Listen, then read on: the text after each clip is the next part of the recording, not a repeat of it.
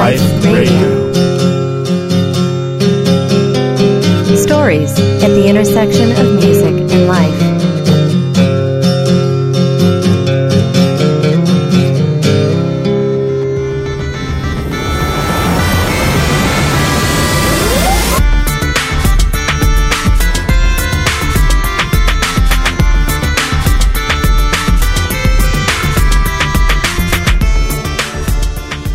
Hello and welcome to another episode of Music Life Radio. I am your host, Dan Sauter. Music Life Radio is a free podcast available on iTunes and your interwebs at musicliferadio.com and features interviews and stories about and related to music. Today on the program we talk to Ryan Camarda and Kevin MacLeod. Ryan is putting together a documentary called Royalty Free: The Music of Kevin MacLeod. Currently in the last days of a Kickstarter campaign. I wanted to get this interview and put it up online so you guys have a chance to go and contribute. This is going to be an awesome project, and I'm really looking forward to hearing more about it today.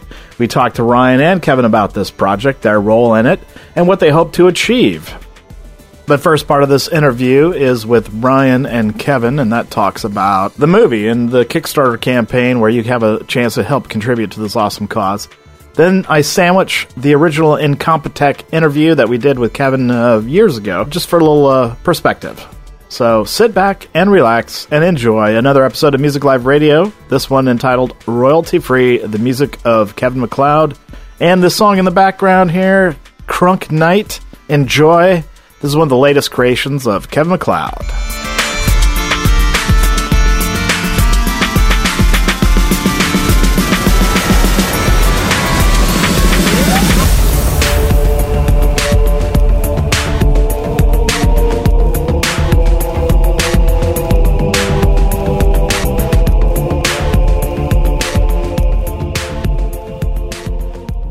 Welcome back, Kevin, to Music Live Radio.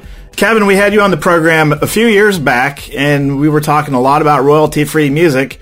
And I get an email from Ryan not too long ago talking about a Kickstarter campaign to raise money for a documentary about you, to talk about the genius of Kevin MacLeod and all of his IMDb credits and whatnot. How did this the idea for the documentary come about? At the time, I was editing a trailer, and I had been using Kevin's music for years. So I went to his website again and started looking at it. And this time, I had been doing a documentary that my partner was afraid to do. So we were looking for new subjects and interesting things. And we were like, you know what? We've been using Kevin's music for years. So, who is he? So we Googled him. We found his IMDb and went, And we saw that thousands of other people had used his music. And from that point, we started doing more and more research and kept going down the rabbit hole until where we are today. How did you find out about Kevin's music to begin with? Google. You just Google it. You were just looking for royalty-free music? Yep. Although, I must admit, I probably have heard music, like Kevin's music beforehand on YouTube, but, one of the major things about this documentary as well is the whole connecting the dots kind of thing. And that, I'd probably been listening to his music for years, but I just didn't realize it was his music. So, part of the documentary is connecting the dots for a lot of people that, his music is everywhere and used by everyone. So it's just kind of to highlight all the people that are using it and to put a little bit of a spotlight on Kevin. Yes, but we also want to branch out and talk about Creative Commons as well, as that's a major factor and how Kevin releases his music, CC BY. And DCO for public domain, his public domain website. Now, who are some of the people that you're interviewing and talking to for this documentary? Lots of people. We have Lawrence Lessig, who is the co-founder of Creative Commons. I'm very excited about that one, actually. I've never met him. I don't know anything about him, but I'd like to know what he has to say. Yeah, we're going to try to go up to Boston to interview him and see what his thoughts are on things. We have interviews with CC Mixter and Free Music Archive, which are both other websites that release Creative Commons music, but they do it in different ways. CC Mixer is more about, mixing and remixing music, while Free Music Archive is about discovering kind of like indie bands and things like that. Then we have a lot of big YouTubers, so the Fine Brothers, KSI, Seth Bling, Jack Bale, etc. We have Dominatrix, who's used Kevin's music, Mistress Clarissa. We're talking about Twin Musicom and a few other composers that release their music in a more similar vein to what Kevin does, like Josh Woodward as well. We're also interviewing the head of Social Blade, which is a website which actively tracks YouTube stats. Now, how did you reach out to contact Kevin and get him involved in the project? I looked up how to contact him and I emailed him. Yeah, I think it was email. And what exactly is your role other than being the subject, Kevin? Are you helping to put this documentary together, or are you just clearly just the subject? I'm guessing there will probably be an interview or two with me in there. And I'm certainly helping out with the Kickstarter because when they did all the research and came to me, I learned a lot about myself. Like, these are things that I did not know.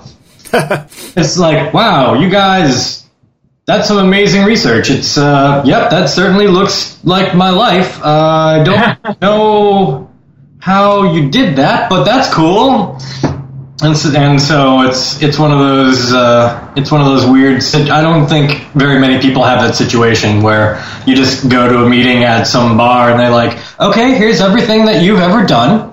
And like some of the things I don't remember. I don't even know. I'm like, oh yeah, I really sound impressive. That's that's really amazing. Well, yeah, with as many credits as you have, it would be almost impossible to try to remember every, or have any kind of connection to all of those people that have used your music.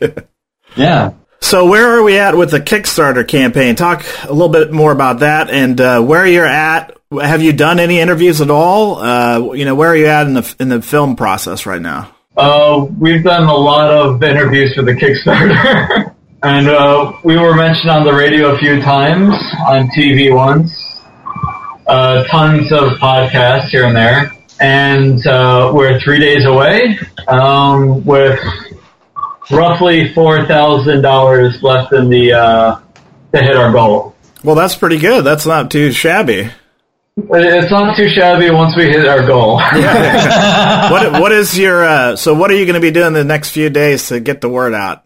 Doing podcasts with very nice people named Dan, and doing other podcasts and interviews and emailing lots of people and going through Twitter and tweeting people and pretty much all of the above. So you haven't actually done any interviews for the movie, or you're actually going to wait for the Kickstarter campaign to finish and then take it from there? Yeah. Right now we're in pre-production, so we're gathering the money and we're gathering the interview subjects. So this way, like, if there's a group of them in Los Angeles or something, then we could line them all up into 1 week of interviews, fly out there, and just knock all of them out. Yeah, it's apparently making movies is a very long process where, like, if I get a project in that takes me more than 3 weeks, that's a crazy long project. And then these guys are talking about, it's going to take about 10 months. 10 months to make a freaking doc? Okay, well, I guess, you know what you're talking about, so... Who are the first interviews that you're going to be doing? And, what's your timeline as far as this project goes? Well, once we gather the funds, which it takes like 2 weeks, we'll start getting equipment, and during that process, we'll start doing interviews. The first round of interviews are going to be with New York subjects, because we're based in New York. So we'll do interview 1 with Kevin, we'll do Free Music Archive, Lindsay Ellis, and a few other people based in New York, like Jonathan Colton's based in New York, and on and on. Mrs. Callistra is based in New York. So we're going to knock out all those interviews first, and then we'll go from there based on what the scheduling is like. Who else do you have on your team for this project, or is it just you? No, I have my co-producer Ari and my friend Tom, who's helping out with special effects and stuff. So it's a small team, but that's better. So we're not just wasting funds on this person needs, healthcare to make sure that we don't get sued, and here's this person who we have to pay to set up lights or whatever. So we're keeping it small, reducing the cost of everything. Very good. Hey, Kevin, can you explain the Creative Commons a bit, since that's going to be a focus of this, just so we can recap for the folks? So, yeah, what is Creative Commons? Creative Commons is sort of an answer to the Copyright Act of 1976, which went crazy. Basically, it copyrighted anything that was ever made after that point is automatically under copyright. And you get a lot of... There's a lot of things which are made which nobody cares about, to be fair. There was no easy way to give away some of your rights before Creative Commons came along. Like, let's say I made a piece of music in, today. Here's a piece that I'm working on right now. It's a little disco-y, it's nice. Nice. Now, if I wanted to... if I just release that normally, then there's all manner of problem for people to use that, because you're looking at, a law that was created in the 70s, back when it was difficult to do things. And, this is a piece of music that I've just been working on today. It already sounds pretty okay. So my goal is to get rid of some of the rights that are allocated to me under U.S. law. And before Creative Commons, there wasn't a way to do that. Creative Commons gives you an easy way to say, anyone can use this for non-commercial purposes. Anyone can use this, but they have to attribute things to me. Anyone can use this, but they have to also let anyone use the movie that they made. There's all sorts of different ways to do it. It's good to have a way to be more free with your creations than the law allows for in the U.S. right now. Certainly, yeah. And a lot of people obviously are using your stuff. What kind of feedback do you get from people that are, using your videos and YouTube and whatnot? I get copious feedback. And it's almost all good. There's very few people who take the time to say, hey, I listened to your stuff and I used it in my film, but it was terrible. Well, sure. Now, what about payments and stuff? I know you, on your website, at least a little while back, mm-hmm. if you use a piece of music, you ask people to send you $5 or something. How does that work out for you? It works out pretty well. Not to say that a lot of people do it, but enough people do it. By the way, if you're one of the people who uses my music and you haven't donated, come on, please, just like lunch. That's all. I'm not asking for a lot here. Well, I can say I've used your music quite a bit, and I always try to slide you some cash when I do. I highly appreciate you and people like you. And yeah, there's a lot of people who donate, but there's I think 99.97% do not. Ah, okay. Mm-hmm. So, Ryan, let's jump back to you just for a little bit. What is your background in film? How did you get interested in film, and where did you grow up? What kind of stuff were you getting influenced by? Well, I started off in theater, running my own projects and such, and then I came to the realization that, wow, film is way easier to actually execute. Yeah. Especially since the digital revolution. So you just need a video camera and you're good, sort of. So I started off there, and then I went to film school, and I branched out from there. Before I started the project with Kevin, I was working with a kung fu company called Swansea Entertainment, where I did assistant producing, editing, lots of interesting things. And then I branched out and I've been doing freelance and other things. And in terms of influences, I watch pretty much everything except for chick flicks. We'll talk about some of the movies that you have made. I know you've got a short called Departure, and then the Craigslist Files. Yeah, the Craigslist Files. I made that for a 48-hour film festival, and that was interesting. The 48-hour film festival, you have to write, shoot, and edit a film within 48 hours. Just, 1 weekend.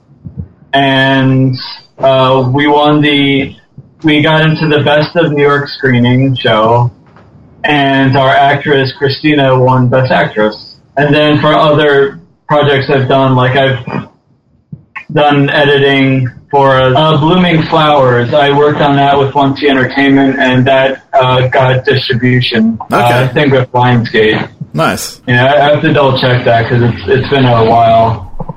Are any of these movies that you've worked on or made, I mean, the ones you specifically made, like the Craigslist Files, are those on YouTube, or is there any way we can go check those out?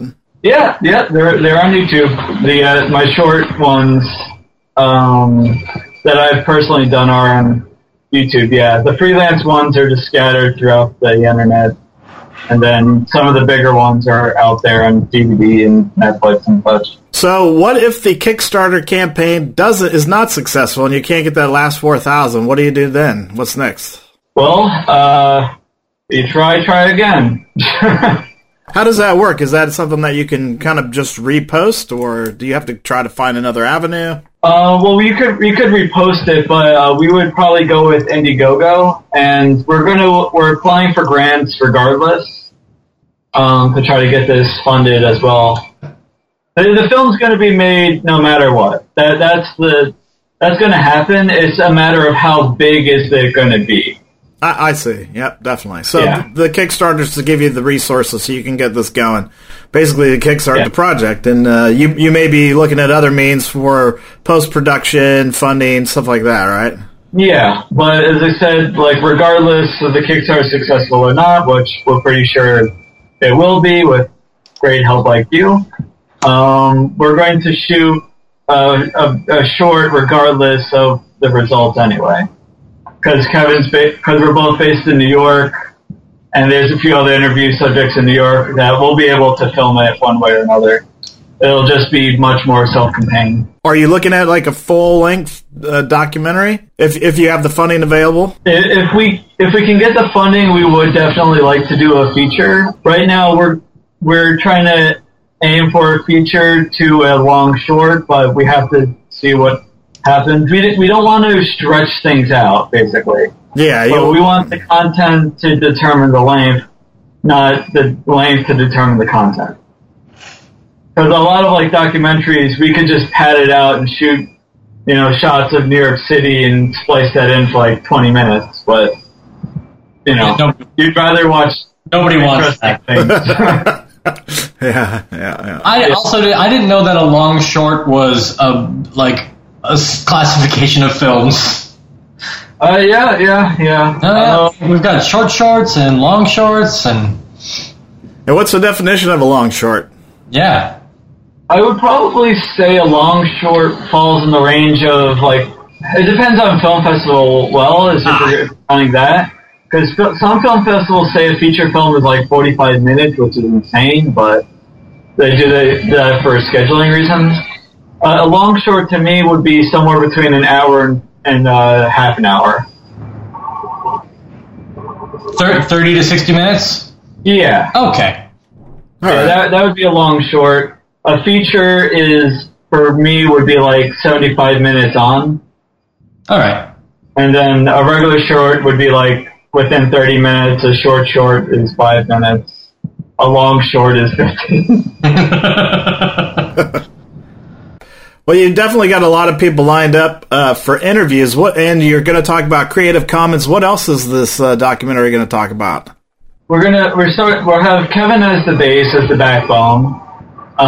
Then we're going to branch out into Creative Commons, And we're also going to talk about ASCAP and BMI, what they think of Kevin and Creative Commons. Because we know there has been some tension, at least for BMI and ASCAP, not necessarily for Kevin, but how they have very different views on releasing music. Oh, there's been tension, yeah. Yeah. Describe that tension. That might be interesting. Yeah. So we're going to hear from their side. And I also want to talk about how we're in the middle of a music revolution. How I previously spoke about the digital video revolution. How anyone could just pick up a camera and shoot these days. While before you had to deal with the film costs. Sure, there was 8mm, but it became much bigger once video hit.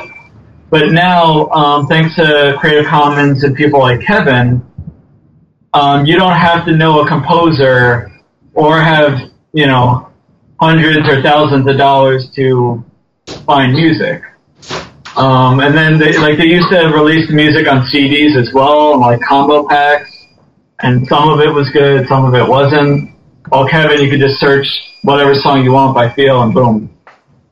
So what I feel is that in terms of the music revolution is that anyone now can just go to Kevin's site or go to the Music Archive or whatever and find good music that they can use in their videos for free as long as they credit people.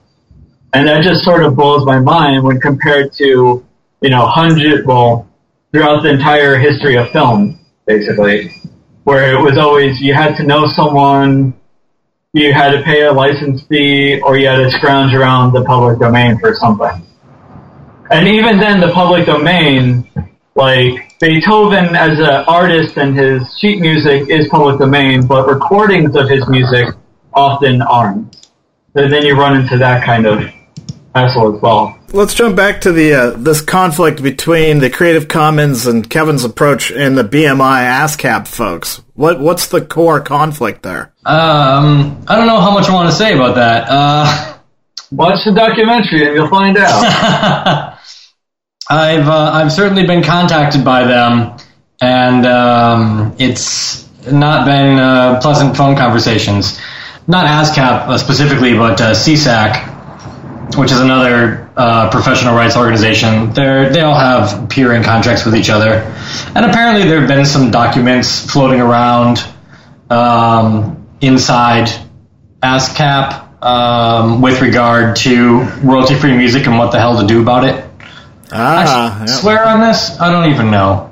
Oh. Yeah, okay. Well, okay, that's just why I was curious. One other question that I have, why Kevin's music? There's other royalty-free music sites out there. Why did you lock in on Kevin?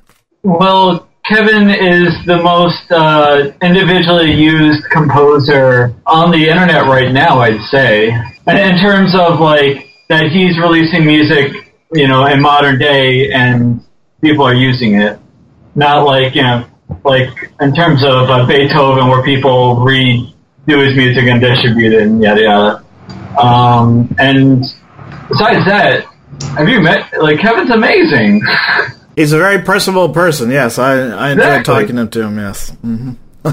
No, I'm happy there's a documentary being made about Kevin. It's going to be very cool. Yep, thank you. What else do you guys want to talk about as far as this movie goes?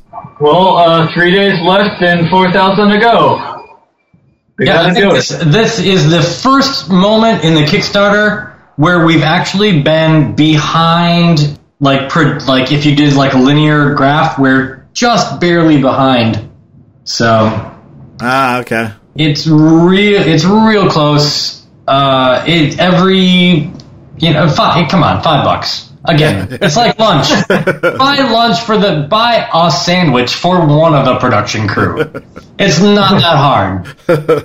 Or maybe not even a sandwich. Buy us some ramen. $1. Hey. I've noticed this on my website. If you ask for $1, people will give you $1. Ask for $5. No one's gonna bother. They'll be like, yes, I'll give you $5. So, Kevin, what do you see this film doing for you as a composer? Do you see this as what do you think you're going to get out of this? Other than, you're going to learn more about yourself. I learn more about my place in the universe. Yes. I don't know. I have honestly no idea, but I have no idea how my life works anyway. So you're along for the ride. It sounds like a wonderful adventure, and you're just going to be a part. Yep, gotcha. Yeah. Oh, very cool. I don't necessarily need more jobs coming in. I'm working on some really cool things right now. There's still negotiations, so I don't want to talk about them, but they're going to be awesome, and may involve me flying to Brazil, which would be great. Oh, nice. But yeah. No, things are good. Yeah, I was going to say, I figure you probably are pretty much employed full-time already, and that new job opportunities is probably not something you were looking for right now. But well, it's always good to have better jobs. Yeah, that's true. You always want to get closer to your dream jobs. Yeah. And what are your dream jobs right now? Other than you need to talk about these projects you're working on, but what would you really like to be doing? I like to do more dramatic pieces, more like shorts or, simple features. I don't want to go into the blockbuster route. It just requires too many people and too many resources. There's possibilities of going Broadway. Those are difficult, but I've written musicals before, but and there's apparently some interest there for me to work on some things. But I have an amazing audience that loves what I do, and I just really want to make them happy. I really want to super service the people who already know and like my stuff. Now, where can we get more information about the documentary? Give us some websites. You can check out the Kickstarter at royaltyfreedoc.com/Kickstarter. That'll take you to the website, and it's pretty detailed, so you can check everything out. If you want to email me, we have our email on the Kickstarter as well. Yeah, it's a very slick site. I like the movie poster and everything about the project. It looks very professional. That's what we're trying to do. And so Kevin's website is incompetech.com. Do you have any other contact information, Kevin, or is it all right there? What, do you want, like, my email address? It's on there. You want my phone number? It's on there. My mailing address? On there. All right. Incompetech.com, the place for all of your Kevin MacLeod needs. And graph paper. And graph paper, absolutely. And a catalog of Amazon boxed sizes. Nice. Well, thanks, guys, Ryan and Kevin, very much. I wish you the best of success with your project, and I'll do as much as I can. I'll get this interview out tomorrow, and we'll see if we can get that last 4,000 for the Kickstarter campaign. All right, super appreciate it. Thank you so much for having us on. All right, guys, take it easy. Take it easy. Bye. All right, bye. All right, so you heard it from those guys. $5, it's only like a lunch. So go ahead and go to that Kickstarter campaign and contribute if you can. If you can, it's all right. They're still going to make the movie, and we're all looking forward to see what comes out of this whole thing. Anyway, now on to the next part of the Music Live Radio episode, the original interview with Kevin MacLeod, Incompetech.com. Thank you very much. I'm your host, Dan Sutter.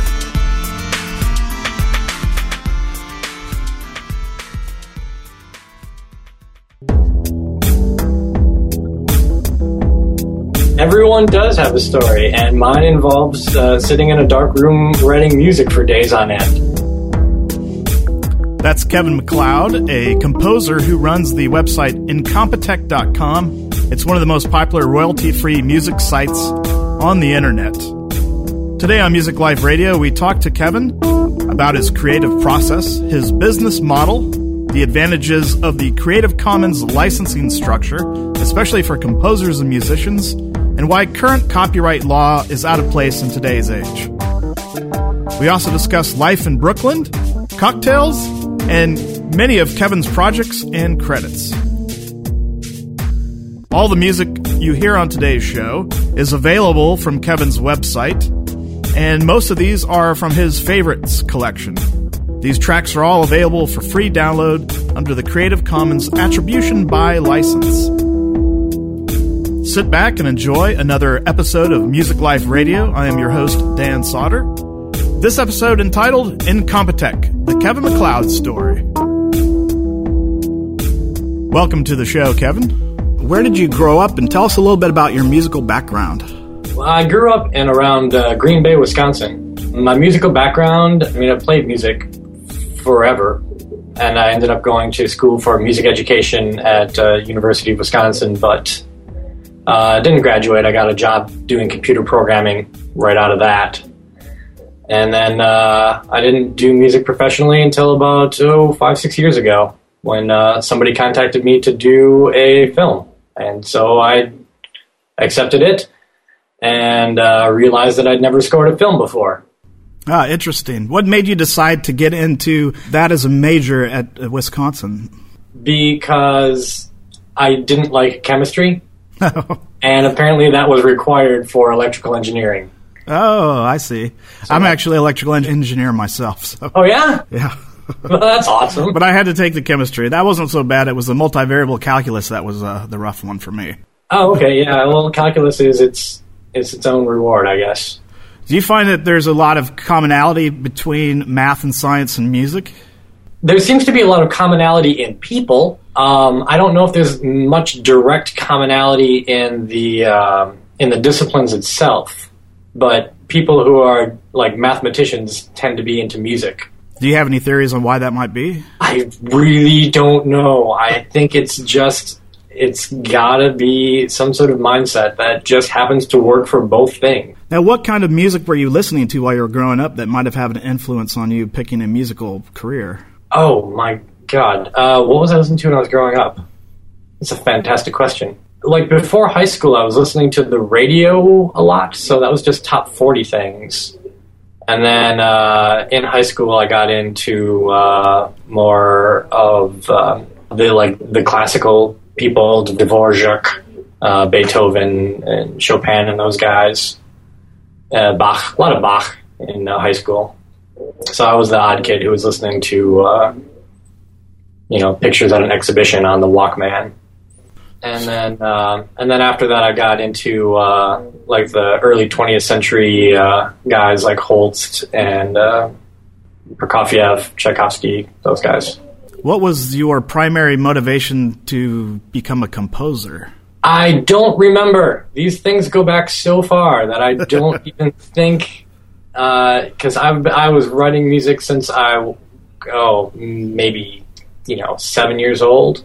Oh, really? So you were doing it that early? I was doing it that early. Oh, yes. I've recovered some tapes of me doing, alternate scores to movies I've seen and things of that sort. So it seems like scoring movies was a big part of your decision to get into that business? Yeah, I really enjoy being a part of a larger piece like that, as opposed to like being a singer-songwriter and creating everything for myself. Being a part of somebody else's vision is it's something that I like quite a bit.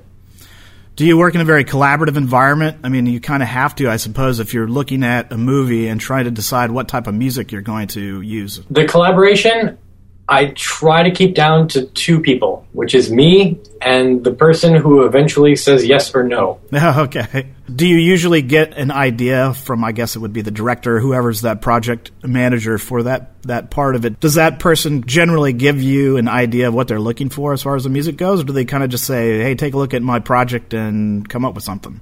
It goes both of those ways. I particularly like it when the director knows exactly what they want the audience to feel at a particular moment, and then I can work toward that. Otherwise, I end up being more a director than they are, and that I can make the audience find somebody to be comic when the director didn't mean them to be comic. So, I try very hard to extract from the director what the emotional landscape of the film is before I start going on it. All right, we'll get into some of your work in a little bit. But another question I like to ask everybody is, what does music mean to you? And since we're kind of talking about this from the creative project standpoint, this is pretty relevant to that topic. Can you tell me what music means to you? To me, it's just the most direct representation of emotion that we have. It's more direct than words. It's the only thing that we can do to convey that kind of information. Does that make sense? Yeah, it makes complete sense. Mm-hmm. So that's what it is. It's the language of emotion. So where do you live now? It sounds like you live in Brooklyn. It does. Yes, I do live much of the year in Brooklyn. I also have a house back in Green Bay that I go to visit on occasion, as I still have friends and family out there. What made you decide to move to Brooklyn? Well, number one, it's in New York, which is so good. I love New York so much. Basically, I went from, medium-sized town in Wisconsin where I knew about 3 composers within roughly a 2-hour radius of me to an apartment in Brooklyn where I lived with 3 other composers. Nice. Roughly 20 feet from me. So the access to talent out here is enormous. The sheer number of people that do similar things to what I do that you can hang out and talk with and bounce questions off of. And, I could be up at like 4 a.m. and go, "Hey, Brian, I'm working on a mix and I can't figure out what's wrong with it. You want to come and take a listen to it?" And you come down and we can work on a project just instantly. So yeah, access to people that do what I do it's an eye-opening experience, and you get to really see where your strengths and deficiencies lie when you're that close to other people. And I'm sure, just like with playing with other musicians, it makes you more competent at what you're doing. You learn new things all the time, I imagine. Oh, absolutely. And the place where I currently live is fantastic because people are through here all the time. A couple of weeks ago, there was a guy named Paul who showed up. I don't know how, but he was from Germany and he played punk violin. Oh, interesting. And so we hung out and, recorded some stuff for a couple of nights, and then he went back to Germany. And before that, there were a couple of guys here from Uruguay, where I learned how to play tangos from them. It's an experience like nothing else, being in New York. You can find anything you want.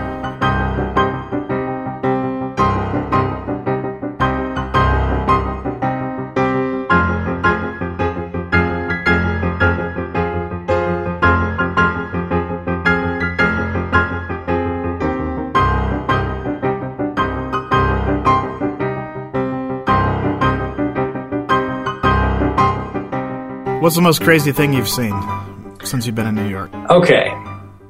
So on the New York public trains, the MTA that we have out here, they have a campaign called "If you see something, say something," where it's like, if you see suspicious activity on the train or the platform, contact an official, and because we'll take care of this. Yeah. And so I was getting home one night around 7 or 8 a.m. and wedged between train car 7 and train car 8 near the back of the train was a guy who was on the outside, who was in between the cars, who was just sort of grabbing on to both of the train cars, and he's just sort of standing there, and he's bleeding from his head. And I'm like, well, this would be one of those things, I would think, that they're talking about as an oddity that I might want to raise to somebody else. And so I go down the stairs, and I'm like, well, maybe if there's somebody handy that I could say this to, then I would bring it up to them. And in fact, there were like 4 or 5 employees who were just sort of hanging out. I don't know if they were on break or pre-shift or whatever. And then I'm like, you know what? I think that guy actually wanted to be there. It's not like he was trying to get away from that. And if I tell these people, then they're just going to stop the train at the next stop and, just annoy everybody else on the train who wants to get home. So I actually didn't say anything about that, but that's kind of a crazy... Yes, that would be crazy. So did you ever hear anything more about that? Was there, no? No, he probably just wrote it until he got sick of riding it and then got off. Got off at a stop and tended to his wounds, or not. I couldn't tell, he was conscious. It wasn't like I was, leaving him there to suffer or anything. But he just wanted to be there. You know what? Man? You want to be there? Good on you.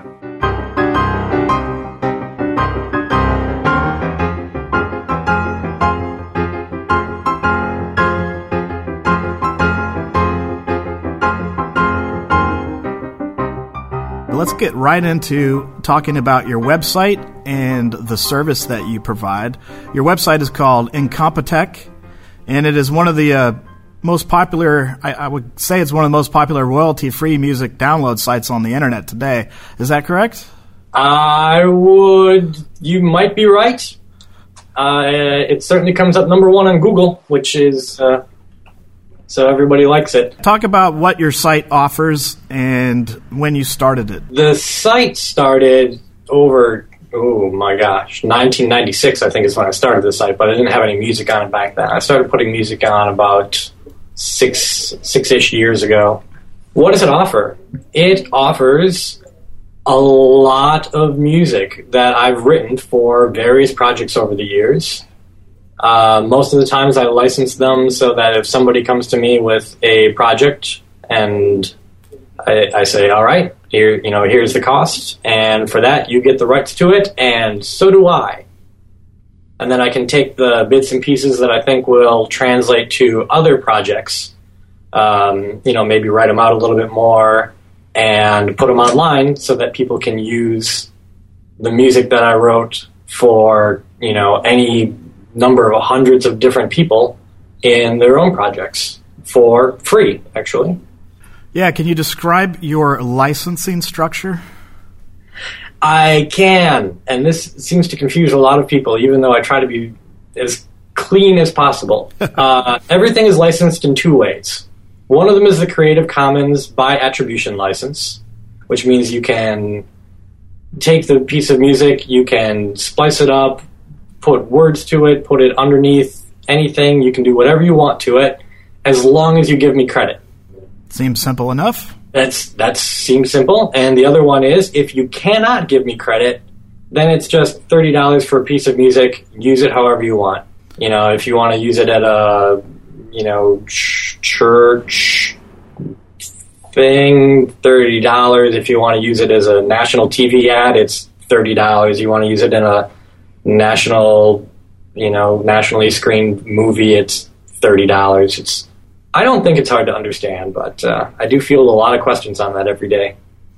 Well, a lot of people are probably more familiar with the traditional copyright, especially musicians, and maybe not so much with the Creative Commons license. Yeah. How many songs do you have on your site approximately? I think right now it's around 800 different pieces. And can you describe the styles of music that you can find? Yes, most. I have most styles of music. At some point or another, somebody has requested that I write nearly everything. So I've got from, Latin and funk and blues to electronica to a lot of African-ish music. I don't really mean to say African-ish. I studied a lot of African drumming in college, so that kind of leaked into what I do. It seems to be big for horror. A lot of people like it for horror, and also polkas. Polkas and horror, that's interesting. Polkas and horror. I think I have the market cornered on both of those. Is there a polka horror music? Not yet. I don't know how we could reconcile that. That could be interesting. Do you have any particular favorite themes that you like to work with? Everything's relatively interesting. I'm not saying that, if I get a job to do a horror movie, I'm the most excited about it. I generally tend to like the large orchestral ensembles. I like working with orchestra. So a lot of string sections, a lot of brass things. Something that would be really familiar, I guess, to most movie scores, really. Yeah. Most major movie scores. Yeah, okay. Absolutely.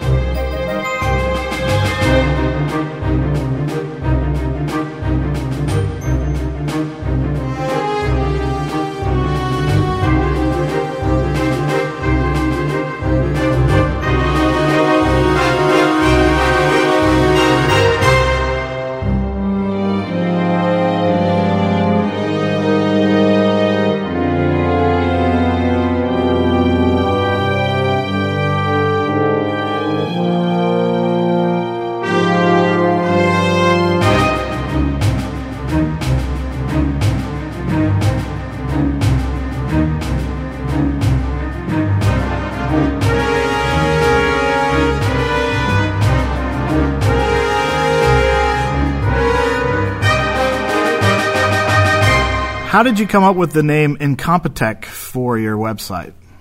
That was a joke that stuck. It's the fusion of incompetence and technology. I'm a big fan of incompetence for some reason. I just find it fascinating.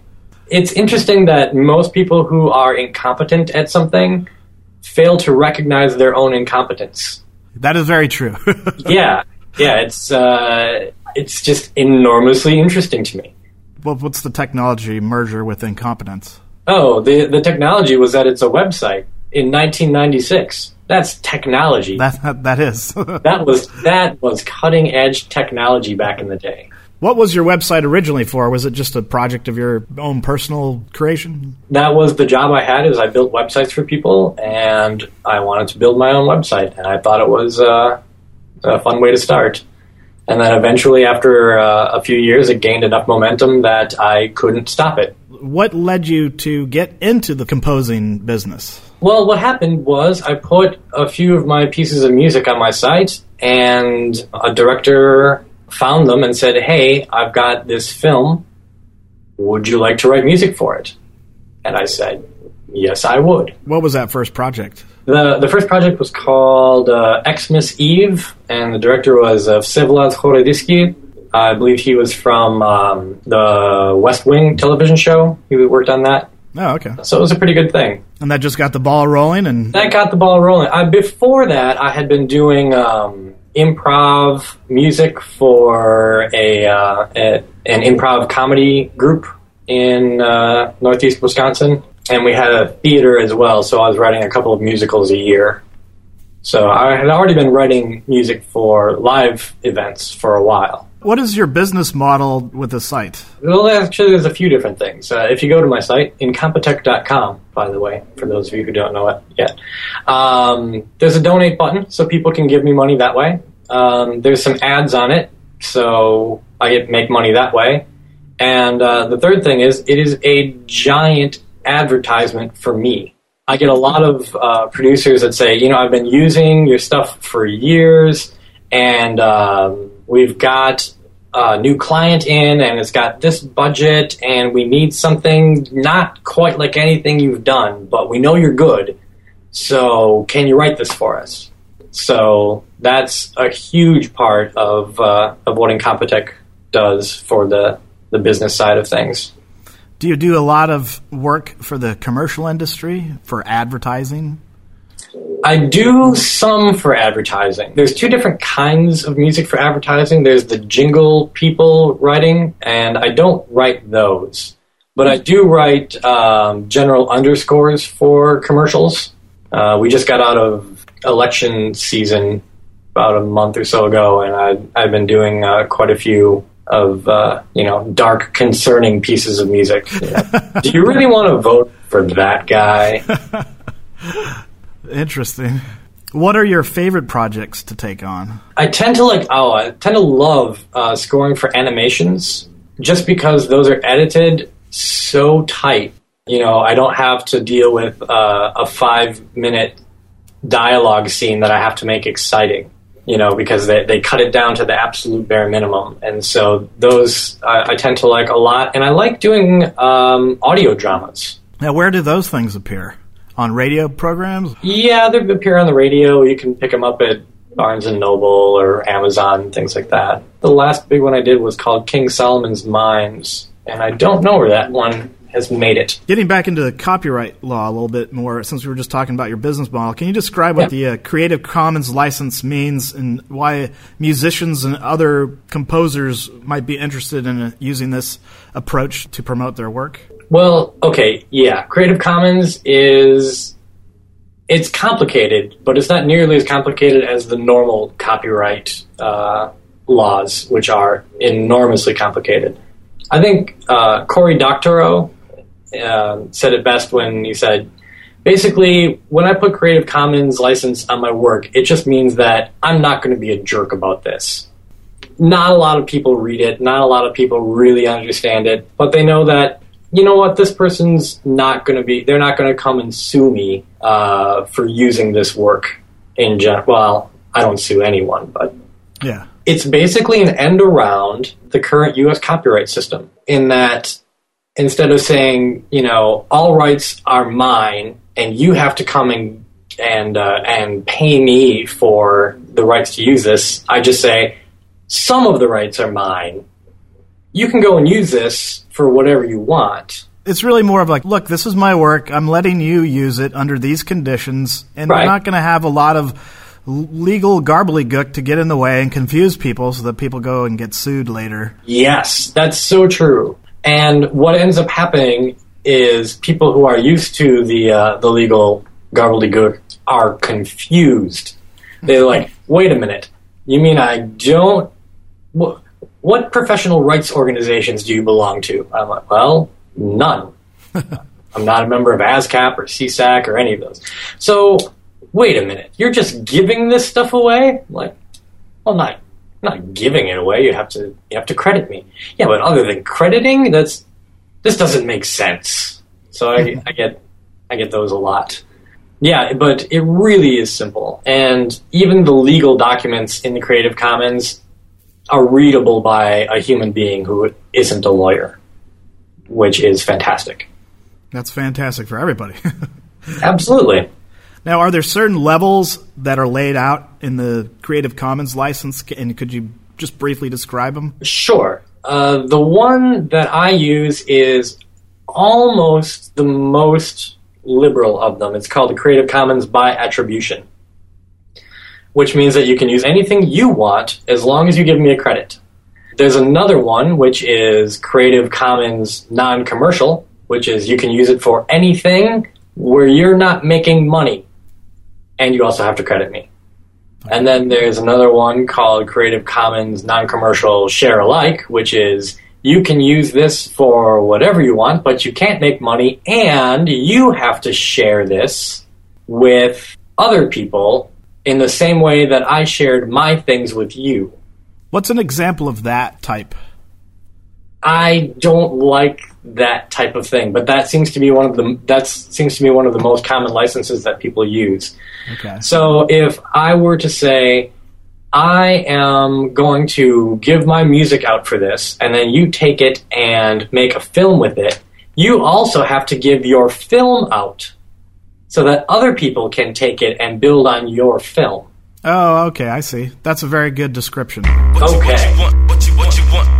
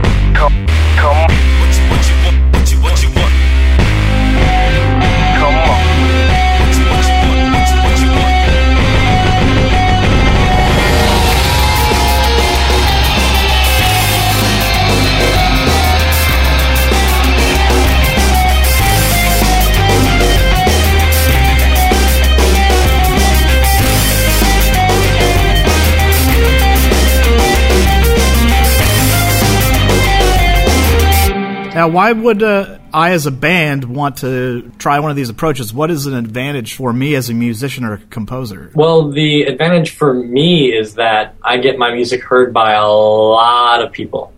Like a lot of people. Millions of downloads a month. You know, if you go to YouTube, it's hard to get away from me, actually. There's so many people who use my music. So if, as an artist, your goal is to be heard by as many people as possible, it is in your best interest to license it in the most friendly way possible. That's true, because if you can get that kind of exposure, you're going to have a lot more opportunities than somebody that's got a box of 1,000 CDs sitting in their closet. That's absolutely true. like myself. You have boxes of CDs sitting in your closet? Oh, I have some, but we've actually gone to a model where we're giving our stuff away for free now as well. There you go. Yeah, but there's a difference with CDs, though, in that they have a very real cost to them. That's true. And so, I mean, you can't just afford to give those away at the rate that you can afford to let people download. There's, I believe iTunes just announced, or Apple just announced that iTunes is now selling more music electronically than the entirety of the CD industry. Times have changed. So let's get into what is exactly wrong with current copyright law. We're not going to make a big, long discussion of this. You mentioned that it's basically just very complicated. Are there any other points you'd like to make? Oh, sure. Well, what's copyright supposed to do? It's supposed to incentivize the creators to publish their works. And in order to give them incentive, it said you have the exclusive right to this for 14 years.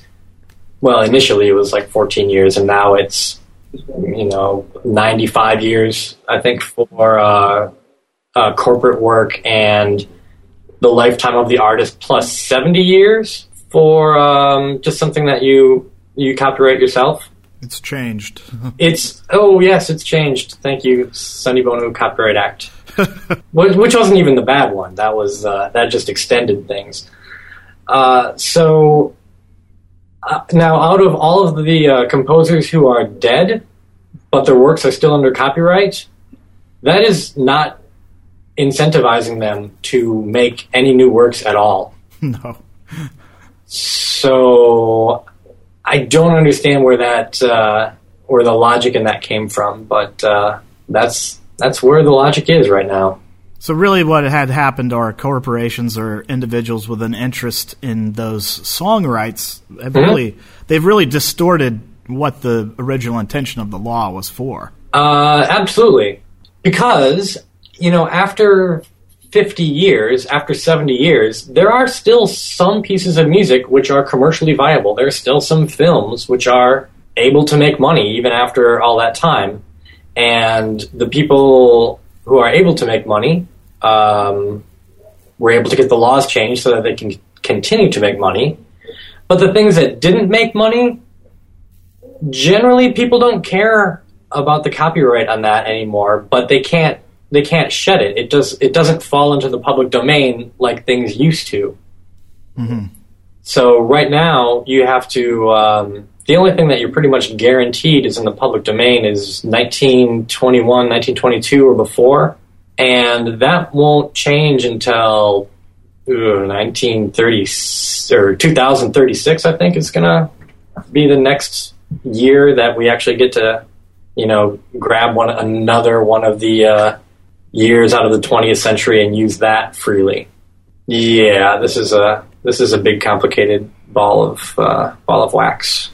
Are there any resources you'd recommend for people to go to check out more about Creative Commons license or the problems with current copyright law? To learn about more Creative Commons things, go to the Creative Commons website.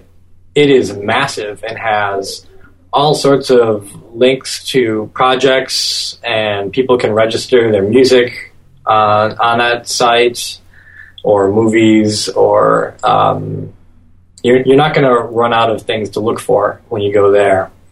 Problems with the current copyright laws actually also available on Creative Commons. The chairman of the Creative Commons is a big public domain legal scholar, So you can go find some talks from him if you like to consume information that way. Or what are some of your favorite song samples or themes that people might be interested in checking out? Do you have any specific ones? Yeah, actually, if you go onto my website and you go into any of the genres, I put little stars next to the ones that I think are better than the other ones. So there's maybe 50 pieces there. I have a series called the Tenebrous Brothers Carnival, which is about 7 or 8 pieces that I did last year and this year. And I like listening to those. Those are dark and lovely pieces of music. Can you describe your creative process? Sure. For an average film, I take whatever movie I end up getting and load it into Logic. I use Logic as my digital workstation software. And usually I will take the director's notes of what things are supposed to be, take a look at the entire film, and then go in section by section and just load up like a piano or just some other generic instrument and start playing themes to figure out what sort of tempo, what sort of note density we're looking for. And then after I get that, meet that track out and start building it orchestrally. How long does it take to produce a piece? I'm sure this can be very variable, but say for a 10-minute short film, how long do you think that would take? A 10-minute short film, I might be able to do in a day. And my days are 12 to 16 hours. So about an hour a minute for an average score, going up to about 20 hours a minute for something horribly complicated, and less than a minute per minute for things that are very simple. When you're doing scores for most of these movies, I'm assuming you're doing most of the work directly through tools on the computer. Yes. Or are there times when you actually involve real instruments in any of your projects? There are, but they're rare. Okay. I do love to use solo instruments when I can, but hiring soloists gets expensive. And most of the movies I do are independent films, and they just don't have the budget that would allow me to go and hire, a cello and flute player, or, even small ensembles. So they all have to be done electronically. Well, and the reality of it is it sounds really good anyway against the film. It's getting better, yeah. So we talked about some of the projects that you worked on. You said you were really interested in and enjoyed working on animated scores. Now, you did a piece not too long ago. What is it called? Zakumi? Yeah, Zakumi. It was a World Cup children's cartoon, which I believe was seen by nobody in the U.S. Somebody bought the distribution rights for the U.S., but I don't think it ever got aired. But it was in something like maybe a dozen languages and aired in 40-ish countries. It was just a half-hour animated comedy about the World Cup mascot. Yeah, I saw a trailer of it, and the music really did fit well with the imagery that was going on. I think you did a great job of capturing the energy. Yeah, thanks. Yeah, that was another one where my website as marketing tool did a fantastic job in that I had, African fusion music up, and that's exactly what they wanted. They didn't want anything electronic sounding, and so they called me up and hired me for that.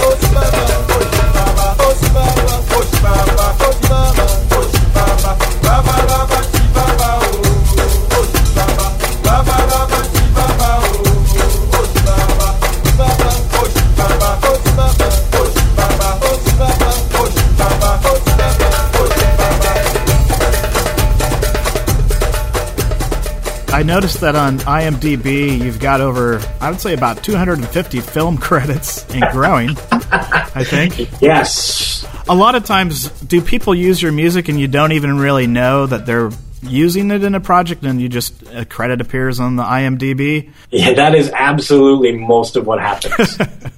Yeah. Because like even some of the things that I've done that I thought were bigger projects, and it's like they might not even end up on IMDb. So like there's like 5 or 6 projects that I will have that I'm like, well, it'd be nice if I had a credit here, but apparently this doesn't exist on IMDb. And then then there's 200 other pieces that I didn't know about that I apparently scored. Well, I would imagine that there's probably literally 4 or 5 times that many projects that aren't in the database because of like student films. I'm sure tons of students are using your music as a resource. Yeah, thousands. Thousands, exactly. Thousands. Yeah, I noticed that you have about at least 1,800 links back directly into your website. There's probably a lot more than that. Okay. This seems to be working really well for you as far as the advertising, getting your name out there. Yeah. It sounds like you're pretty much busy all the time as much as you want to be. Is that correct? Oh, yes. Yeah. So, gone are the days of working on a student film for somebody on the cheap. You've really made this a real legitimate business and are enjoying life. Yeah. Which is not to say that I won't take a student film on the cheap from time to time, because some of them are fantastic. Oh, sure, exactly. I didn't mean to No. to downplay that or anything. But Yeah. Just that you're able to financially be secure with your current model. Oh, yeah, easily. That's kind of interesting and very cool to see that somebody can do that, really on their own without having to go through any other type of company or media agency. Yeah, you're absolutely right. You don't have to ask permission to do any of this. You can just go out and do it. And the more free you are, the more people will see your things and the more things will come out of it. I've been trying to get more people to do what I do, but people just seem to have problems with. It's like, well, wait a minute, you'll give your music away and it could be used in an anti-puppy documentary? Well, yes, it could. Well, I don't want my music used that way. I'm like, well, that's what you have to accept. Yeah, I'm not saying that there's a lot of anti-puppy documentaries out there, but there could be. Yeah, it's a new world. The old industry, the old recording industry models really are gone, and people will have to really try to reinvent themselves. Yeah, the composers and musicians, and find new ways of making money. And I think we're making money or getting their art out there. Yeah, whatnot. The record company's not going to come around knocking at your door anymore. No, they do not. So yeah, today your enemy is not lack of money; it's lack of interest or obscurity. The more you can do to fight obscurity, the better off you're going to be. Getting back to the projects that you've worked on, can you talk about 1 or 2 of your favorite projects and your involvement in the project? The first project I did, Xmas Eve, I scored that one. That was fantastic. The director was very helpful in what sorts of things he wanted, and I thought that was a great experience. A couple of years ago, I did a documentary called Luke's Kitchen, which was about, I believe it's like an 18-year-old chef in Canada and his restaurant and, his vision of food. And I thought that one went really well, too. The interesting thing about that was the guy asked me for a quote, and I gave him a quote, and he's like, yeah, I don't have that much money to score this film. I'm like, well, how much do you have? And we can see what we can do out of that. And it was significantly less, but I'm like, well, instead of doing a full orchestral score like I wanted to do, I can just do like a piano, clarinet, bass clarinet trio, score the thing very quickly and still come in under his budget. And it ended up being just an absolutely beautiful soundtrack for what the piece was. So I'm actually kind of glad that he didn't have the budget to hire to hire me full on for that. Small miracles. Is there any way people can check that out? Is that available on YouTube or? It is, in fact, available on YouTube in multiple parts. What other things are you interested in besides composing music? Do you have any other hobbies? I enjoy cocktails. I enjoy drinking cocktails. Nice. New York has some fantastic cocktail bars, and I do frequent them. But they're all like Prohibition era cocktails with some new things mixed in. Oh, nice. So yeah. Oh, they're so good. What's your favorite place in New York City to go hang out? Oh, there's a bar called White Star. Okay. Which is on Essex and Hester. The drinks are world-class drinks, and you can just walk in off the street. You don't have to know someone. So it's a casual and yet very, very high quality place to go drinking. One of the things that I wanted to ask you, though, was what's up with the graph paper? Checking that Alexa website, you get probably more hits for that than more search results lead people back to your website for the graph paper than probably for the music. Yeah.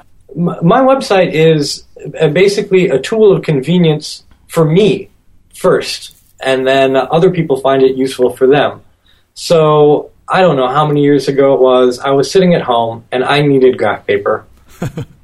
And there were no stores open where you could just go get graph paper, and so I just wrote a program using the only tools I knew, which was web development at the time. Yep.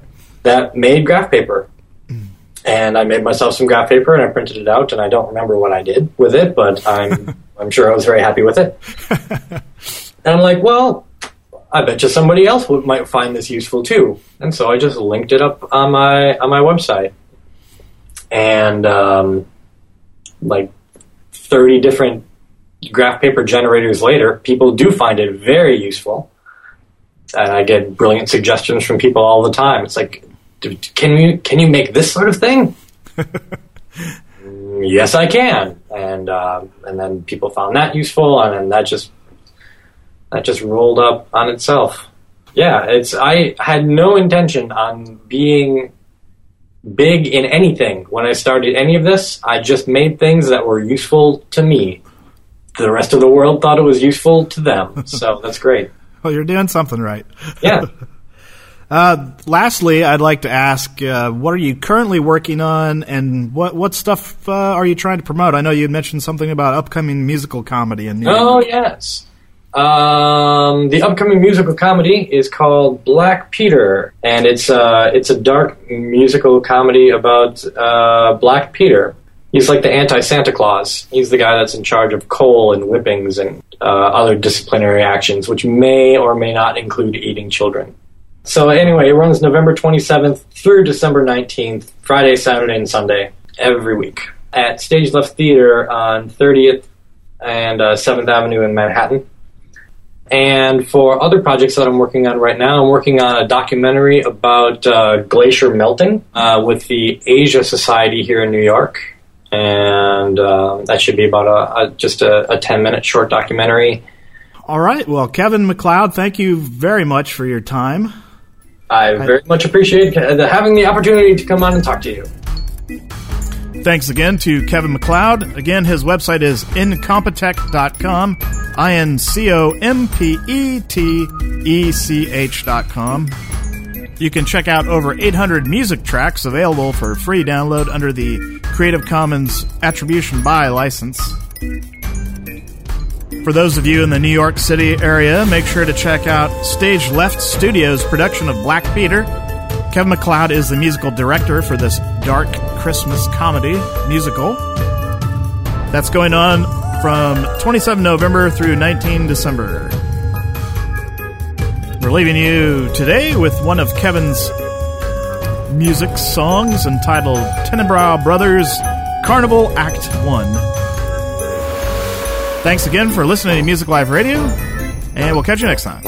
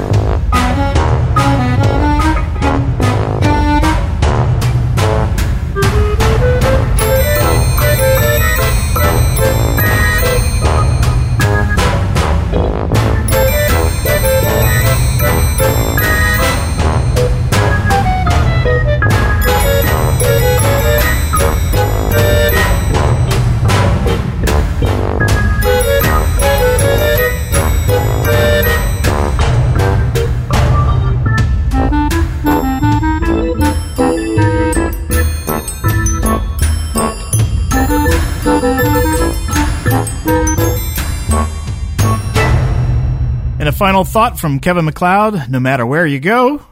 You know what, man? You want to be there? Good on you.